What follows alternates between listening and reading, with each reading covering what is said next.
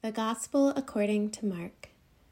Jesus went on with his disciples to the villages of Caesarea Philippi, and on the way he asked his disciples, "Who do people say that I am?" And they answered him, "John the Baptist, and others Elijah, and still others one of the prophets." He asked them, "But who do you say that I am?" Peter answered him, "You are the Messiah." And he sternly ordered them not to tell anyone about him. Then he began to teach them that the Son of Man must undergo great suffering and be rejected by the elders, the chief priests, and the scribes, and be killed, and after 3 days rise again. He said all this quite openly. And Peter took him aside and began to rebuke him.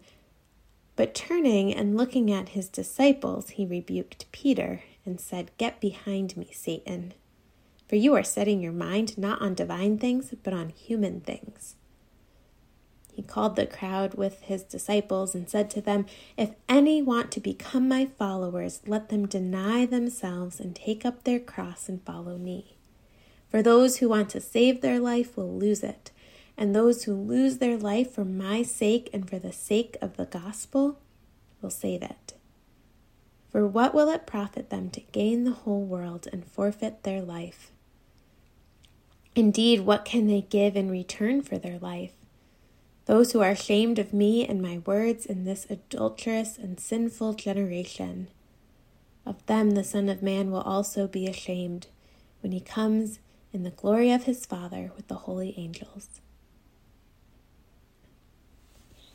Today, right after the hymn of the day, we will welcome new members. And later we are going to gather outside for brunch, where we can meet people in person who we might not have met before. And we are going to do something that I think hasn't been done here since before this pandemic. We're going to wear name tags. Now, I'm not sure if we're ready for this to become a weekly practice again. Name tags, at least where they used to be found, can make us congregate pretty closely as we find our names and put them on. But great care was taken this morning by a few volunteers to display them all nicely, and there's a plan in place to sanitize them before they are put back. And if you don't have a name tag yet, I'm actually in that boat myself. There are some temporary name tags with markers available. So why go through all this trouble? Because today is a day of welcome. We have new people to get to know, and names are important. What we call one another matters. "Hey, you" in the collar does not fill my heart with joy the same way that hearing Pastor Sarah does. Our names are part of our identity. Whether you prefer Jimmy or James, Sam or Samantha, Bert or Burton. My husband prefers Burton, by the way. Bert is his dad. If what we're called matters to us, then it matters. Getting to know someone by name is one part of getting to know them. We see this in our gospel today. Jesus asks the disciples, "Who do the people say I am?" The answers vary. John the Baptist, Elijah, a prophet. All of them are close. All of them recognize something divine in Jesus, but they're still missing Jesus' true identity. Now Jesus digs deeper with his disciples. He asks them, "Who do you say that I am?" And only Peter speaks up, answering Jesus, "The Messiah." Peter is right, and this is the first time in the Gospel of Mark that Jesus' identity is named in this way. Jesus is the Messiah, the Anointed One, and that name has political implications. The Messiah was the one who was going to reestablish the kingship of David, change the history of Israel, throw off the oppressors, give power to God's people. This was the start of the revolution. But Peter is also wrong, because he, like many others, hold this one idea of who the Messiah will be and what the Messiah will do, what he thinks this name means. Peter wants the Anointed One to rule, to be powerful, and while messianic expectations varied, no one expected a Messiah who would be crucified. This is the beginning of a revolution, but not one so small as to be locked into one time and place. This is a transformation so big that no one could have imagined it. God's heavenly kingdom breaking into earth. Jesus is the Messiah. He is going to serve, to feed, to heal, love, and forgive, even give his life for the sake of all. That's what Messiah means. And anyone who wants to follow, we should pay attention to this part, is called to do the same. If we want our name tags to say Jesus follower, then we are invited to deny ourselves, take up our cross, and follow Jesus. I don't blame Peter for hoping that there is another way, an easier way, a way that lets God use us to transform the world, but doesn't cause us any pain or require sacrifice. But to love our enemies, to work for justice, to proclaim the gospel, to do God's life-giving work, and make real change in the world, sometimes requires us to change. Yesterday was the 20th anniversary of 9/11, one of the most tragic days in U.S. history, a day when our nation was attacked on our soil, in our cities, in a way we weren't prepared for, in a way we never expected. I remember September 11th, 2001, as a day of confusion. As news of the first plane hitting the World Trade Center, there was a moment when we thought this tragedy was accidental. Our minds couldn't imagine another reality. Cameras were rolling, watching people escape the burning tower when the second plane hit the second tower. Then we knew. This was an attack, an act of terror. Back then, we didn't have cell phones with news alerts. We didn't have social media to quickly grab headlines or to mark ourselves safe after a tragic event. The nation had to watch and wait as information came to us a little at a time. Phone lines were jammed and people couldn't connect with their loved ones. I know this tells you exactly how old I am, but I was in 7th grade at the time.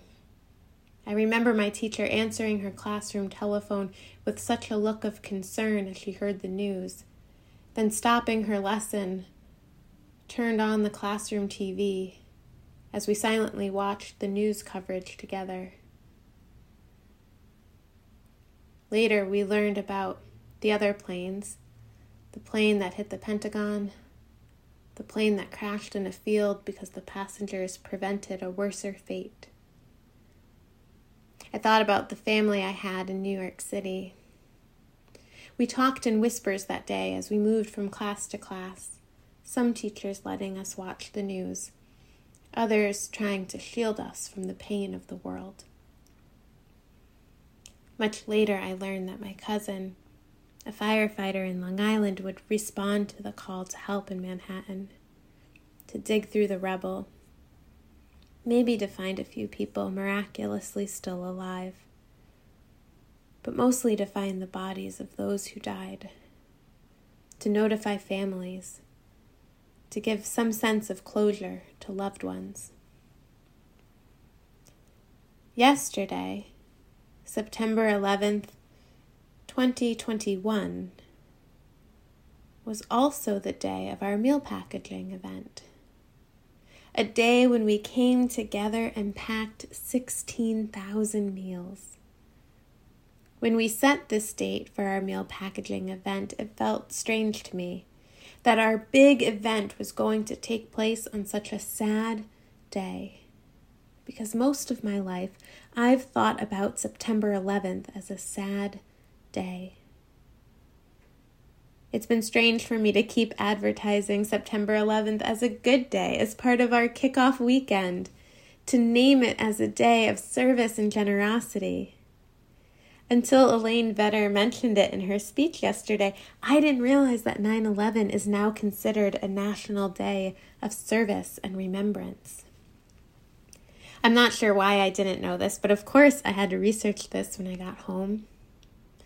If you go to the website 9/11 Day, it says, "Let's never forget what we're capable of doing together. Shine a light. Do one act of kindness, charity, or service." And I thought about Jesus' invitation to take up our cross and follow him. Jesus transforms the expectation of the Messiah, and Jesus transforms the cross. Jesus takes what is the most gruesome form of capital punishment, and Jesus makes it the location of ultimate hope, the source of eternal life.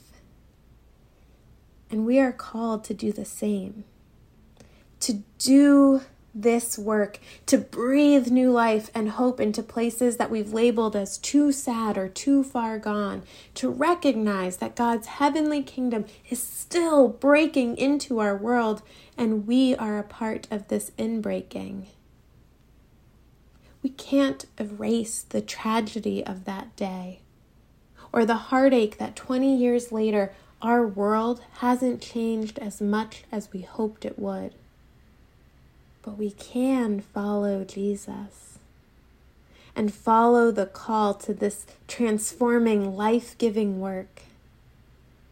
Like on September 11th, a day that lives in our memories as a day of tragedy, we can breathe a little life into that day. Bring a little light to the darkness. Now, September 11th is also a day that we packed 16,000 meals for our hungry neighbors. Half of those meals are going to Haiti towards their relief efforts, and half of these meals are going to feed hungry students in Worcester. Because of the generosity of this congregation, raising over $5,000 and over 50 people coming together to serve. And with people all over the country turning this day into a day of service, imagine all the good that can happen. How September 11th can become a day of hope. Jesus didn't come to rule, to seize political power, to force people to obey God's will, or bring peace through conquering. Jesus came to love, to serve, to forgive, to reconcile, to heal, to give himself to bring eternal life, to bring the peace of Christ.